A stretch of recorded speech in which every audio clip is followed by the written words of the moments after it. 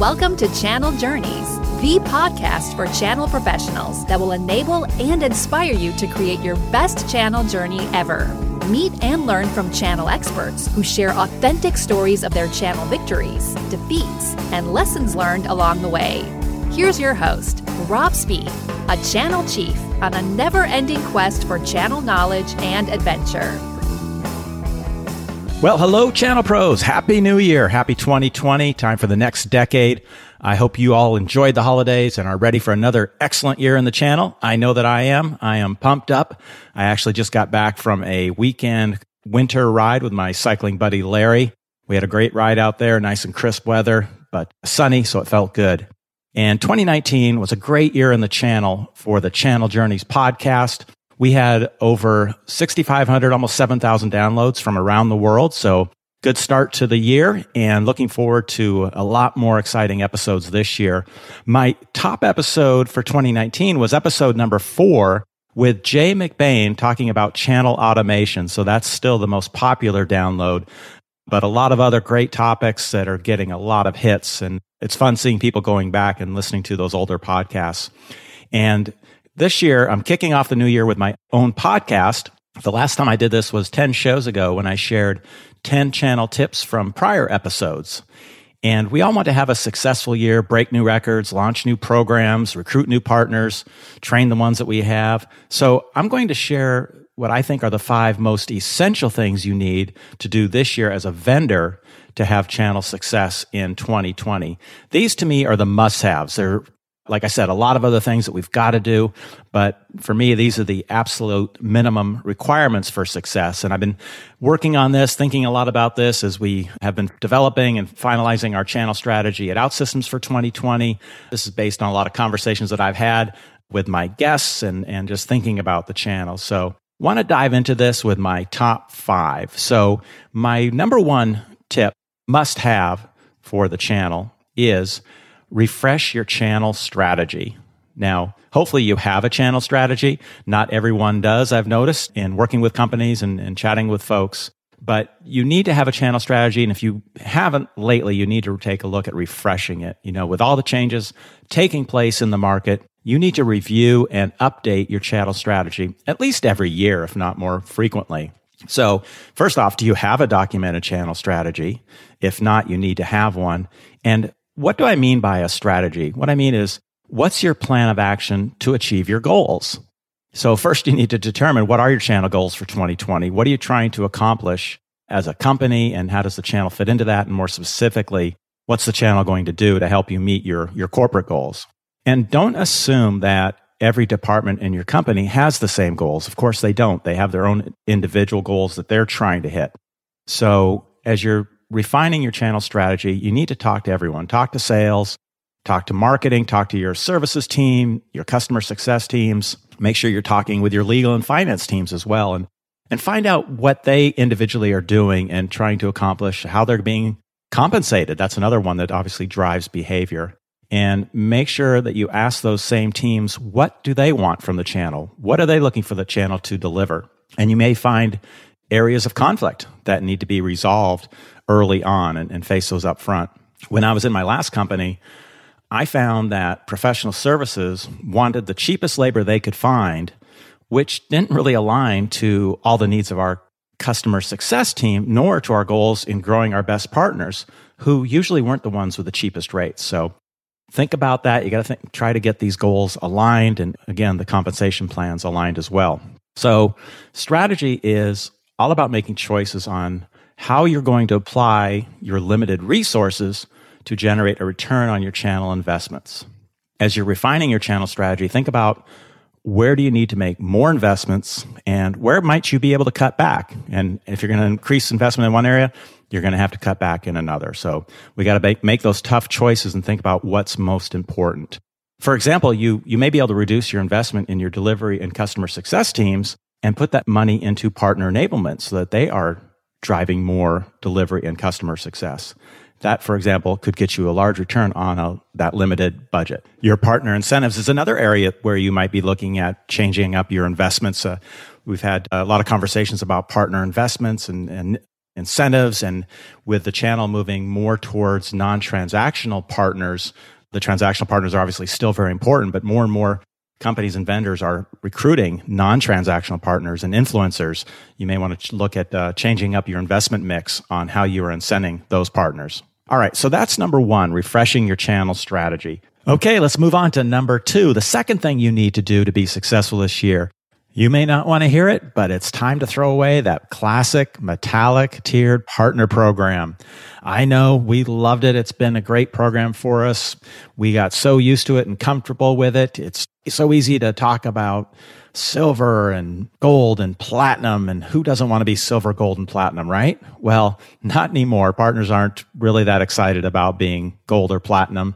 They'll do it, but it doesn't really help them. And just like shag carpets and popcorn ceiling from the 80s are not what you're going to put into your home if you want to be attractive to potential buyers, that classic metallic tiered program is not going to be attractive to the partners that you're trying to recruit today. It's going to look just as dated as shag carpets and just as unattractive as popcorn ceilings.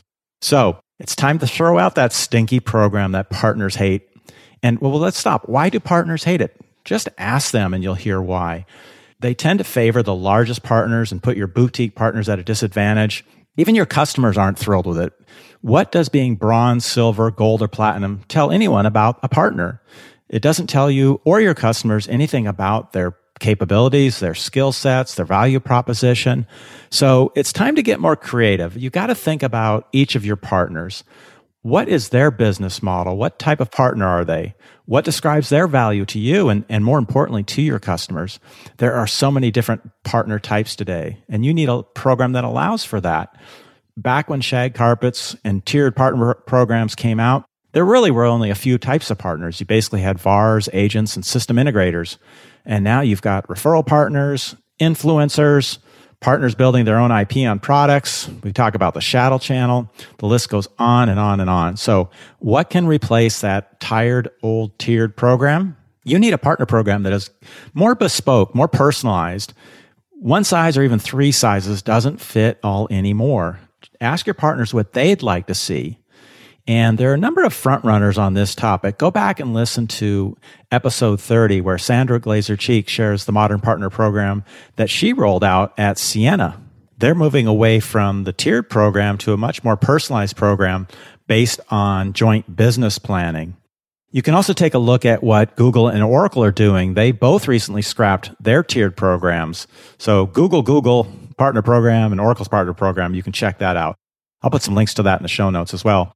And when you're developing a program, think about the partner types, what type of certifications and competencies you want your partners to have, what kind of investments you can make in your partner based on the joint business plans, and what each partner is trying to accomplish with those different partner types. Okay, that's number two. So get rid of that tiered partner program, move on to something more creative, more personalized. Number three, speaking of joint business planning, number three is you've got to teach your channel managers how to do joint business planning. This is something that's still very new for most channel managers who have not had a lot of experience sitting down and doing a real business plan with their partners. I've yet to find a company that's really good at this in doing joint business planning with their partners. If you know of one, or if you are one, let me know. I'd love to hear more about it and lessons that you've learned. My very first podcast guest, episode number 1, was with Gary Morris, who built his company, Successful Channels, to help solve this very problem. He's got a great solution for business planning and a quicker way to do that. A joint business plan, it starts with setting targets, of course, but it's so much more than that. It's got to be an action plan on how each partner is going to reach those targets, those goals. What sales account mapping will you do? What co-marketing and co-marketing events and activities will you do? What training, certifications, and enablement does your partner need to hit those goals? What co-selling and co-delivery work can you do? Shadowing to help train and enable your partners. And another big thing about joint business planning is it has to have shared accountability, shared responsibility. You can't have a channel manager sitting in a room one-on-one with his partner, dreaming up a plan that will never get executed. It's just a plan that sits on the shelf. you have to have other stakeholders contributing to the plan and signing off on it. And that includes representatives from sales, both sides, the vendor and the partner, from marketing, professional services, and other functional areas on both sides of the fence. So they've got to play a role in that business planning. At OutSystems, we're rolling out joint business planning, and we're making sure that we have sponsors from each department who are taking ownership and advocating for the partner. And that's so critical to the success of the business plan. So you want to create a simple business plan template and then train your teams on how to conduct joint planning sessions. So don't put the plan away on the shelf and to collect dust when it's completed either. Post it online where it's available to everyone in your company to take a look at. And make sure you follow up with quarterly business reviews and other regular touch points. You got to have a good channel cadence with your partners, all tied to the success of that plan. And if you don't have anyone in your company who's really experienced in doing this, you can hire a consultant or channel vendor to help you out. It's just so important. All right, so that's number 3. Teach your channel managers how to do joint business planning with your partners. Okay, time for number 4. Number 4 must-have to be successful in the channel this year is, and this may seem really obvious, but you've got to teach your sales reps how to work with partners. Don't assume that your sales teams know this, that they know how to work with partners. You can have the greatest channel strategy, the greatest partner program in the world, but it's not going to succeed if your front line, your sales reps and your sales managers, your pre-sales engineers, if they don't know how or when to engage your partners. Your sales team has to be comfortable and has to be confident introducing a partner into their account, ideally introducing them as early in the sales cycle as possible. And when your partner is bringing you a new opportunity to the table that they sourced, your reps have to know and respect the partner who is bringing them into the account. They need to know the rules of engagement, what to do, what not to do with a partner. They have to know your deal registration process and what protections that gives the partner. So channel training, it's just as important as sales training. It should be part of your new hire training. It should be part of your sales kickoff. Should be part of your online learning that the reps have access to. When I was in my last role, we developed an online channel sales training certification for the reps that taught them why we had a channel program, the types of channel partners and programs and rules of the road, and like not providing a quote directly to the customer when a reseller was engaged. That, of course, can get you into some very serious legal trouble. And as a channel manager, you've got to expect pushback from the sales teams. You're asking your sales reps to take a leap of faith in giving up some level of control, right? And they're going to be really nervous about that, especially nervous if you aren't training your partners on how to work with the reps, on how to add value during the sales cycle. Make sure your partners, even the non-transactional ones, are investing in sales and pre-sales training and resources to become more self-sufficient. So I think we often really underestimate this one. We just kind of assume, hey, if I introduce my partners to the reps, they'll just start working with them. And it takes a lot of nurturing of that relationship between the partners and the reps, and training of the reps on how to work effectively. And some reps have done this, and they're your poster childs for success. So take that. The reps who have been working with your partners and are getting success, leverage that, share that, get them talking about it. That will give the reps who are a bit reluctant, hesitant to jump into this, they'll see the success that your other reps are having working with partners. And you'll often see that the most successful reps in your company are the ones who do engage partners. They've learned how to build their own team with the channel, with your partners, and leverage them very effectively and gain scale through that. Okay, so that's number 4. You've got to train your sales reps, your sales teams on how to work with your partners. All right, down to number 5. What's the number 5 thing that you must do to be successful in the channel in 2020? Well, my number 5 was going to be talking about how to find and motivate the non-transactional partners. But one of my Channel Journeys listeners, Ana Lucia Amaral, reminded me of the ultra importance of enabling your partners for customer success. So I'm switching. I'm going to make number 5, enable your partners for customer success. Customers today, they expect an awesome experience. Customer experience is so important. And whether they're working with you as the vendor or your partners, they expect a great experience. They expect great business outcomes, not just a solution. So I'm going to make partner and customer success my number 5 pick. In fact, it probably should be my number 1 must-have. It's amazing how many vendors I talk to who are not yet considering the role of the partner in customer success. That is a huge mistake. Training your partners to deliver an excellent customer experience is even more important than training them how to sell. You've got to walk through the entire buyer and adoption journey, look for points of failure, and then adjust your processes and design a partner enablement program that's going to help them ensure customer success. We launched a partner success program about a year ago at OutSystems as a result of a customer success initiative. And we realized that partners played as big or even bigger role in the successful adoption and expansion of our low-code platform. So our program at OutSystems includes multiple steps to ensure partner success, from preparing and running their first project to building additional skills in more complex projects. And we're ramping this up and rolling it out in more and more regions. One of my top podcasts was episode 31 with Hope Galley from Cisco, where she talks about their Lifecycle Advisor program. They launched this to enable partners to drive customer success. It's a great episode. I highly recommend it. A lot of companies are executing, and we're one of them, are executing on the LAIR model, the land, adopt, expand, and renew model. And this is another area that shows the importance of partnerships and the role that partners play. In fact, this is a podcast that I'm have coming up, an episode on this. And I heard a podcast not too long ago, one of the SaaStr podcasts, and they were talking with an executive from Ignite, and he was talking about their land, expand, and explode model. And partners can play a huge role in that explosion, that expansion and explosion, if you train them, if you teach them on how to deliver great projects and deliver customer success, and how you can mentor them to get there and keep increasing their level of expertise.